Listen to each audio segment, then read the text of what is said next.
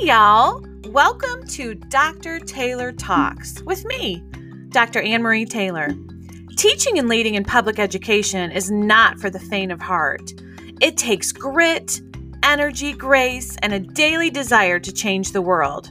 Join me, your public education cheerleader, as I explore the profession and help you fall back in love with this art called teaching. Guys, it's going to be fun. Come join me.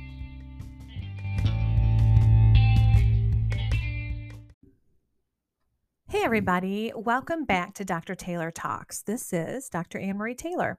Today I wanted to talk to you a little bit about some work I've been doing for the last several years called collective leadership.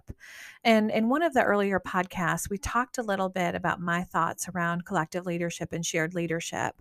But I wanted to give you a little example from even the situation that I've experienced today. So, shared leadership is this whole thing. You don't really understand it completely until you're in it.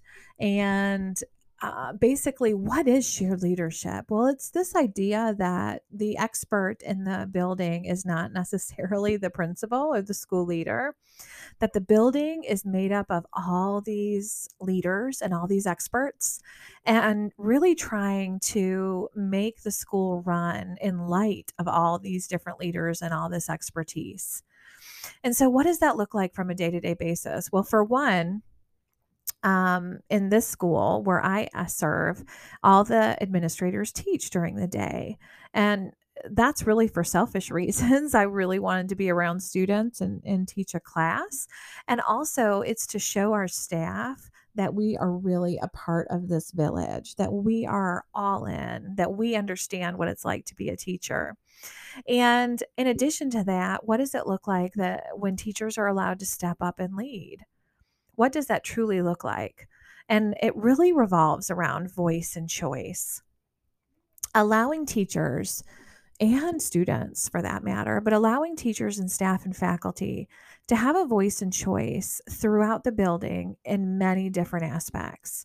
So let's start at the beginning. You allow choice and voice when it comes to your mission. You create the mission as a team. Everyone understands the mission. Everyone understands the why behind the mission. Then, taking it a step further, norms and expectations. People are a part of the norm setting and decision making in the building. People are a part of making expectations and holding each other accountable for those expectations. But then through the everyday things that happen in the school building. Now, while I know that I can't possibly give voice and choice to everything that we do, for the large things that we do, for example, moving into at-home learning for our COVID cases and when kids are quarantined, instead of making norms and expectations for that and saying this is what we will do, we meet as a team and decide what is best for our students, what will we do together, and what can we all agree upon. I think as you begin to think about this, I want you to remember a couple things. Leadership is not about a title. It's not. It's not about wearing a suit and making all the decisions. Leadership is a choice. It's a way of life. It's about making things better for others and serving others. And so based on that definition, so many of the people in these school buildings, including families and staff and custodians, they're all leaders. So many of them are leaders. And so we really want that leadership and that voice and choice to be heard throughout the building every day. Well, why is that important when we are going through kind of a trauma situation? And whether you believe that COVID is a trauma situation or not, I know that it has impacted the world and it has caused a lot of people to have a lot of different feelings just about worth and self-worth and behavior and how this impacts the family relationship and the fact that the parents have to work and maybe are home quarantined or virtual. It impacts so much of what we do. And we can't pretend that that's not happening. It's happening. So if in fact it's impacting mental health and experiences in the building, then what can we do to help people feel like they're a part of the solution, to help people feel like they have some control? Remember, students and adults misbehave for 3 reasons. It's all about control, attention, or avoidance. And if we can empower others to give them some control, to give them some attention, to not have to avoid things, we win. And that is so important for our system, for these organizations that we call schools.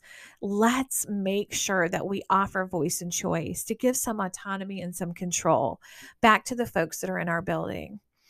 You don't have to have all the right answers to allow people a voice and choice. You don't have to be the smartest one in the room. Thank goodness, because I'm never the smartest one in the room. But it's awesome when you can allow voice and choice. Well, what does this look like for a school building? And let's break it down. What does this look like for a classroom? Voice and choice matters in the classroom too. We've talked a lot about this in other different areas and different podcasts, but I'll tell you, if kids misbehave for three reasons, control, attention, and avoidance, then giving them voice and choice really does make a difference. It really does. And I would just encourage you this week, as we navigate through another tough week, to think about how you can give the others in your life a little more voice and choice and a little more collective leadership and collective energy, because it does really help make things so much easier. People want to be heard and they want to be listened to. And I think it's time for us to think about the needs of the people, not just our students and their families, but also our staff. We cannot expect people to come out of another pandemic year, or at least the beginning of a year, without any emotions. They're going to have their emotions, and we've got to be there to support them. So, what does voice and choice mean to you? And how can you provide the persons or people in your life with more voice and choice? Remember, this podcast represents the opinions of Dr. Anne Marie Taylor. Opinions shared in this podcast may or may not be generalizable to all educational circumstances. The content here does not directly reflect the opinions or values of the Charter Institute at Erskine and is not affiliated with TED Talks LLC. You guys go forth and be amazing.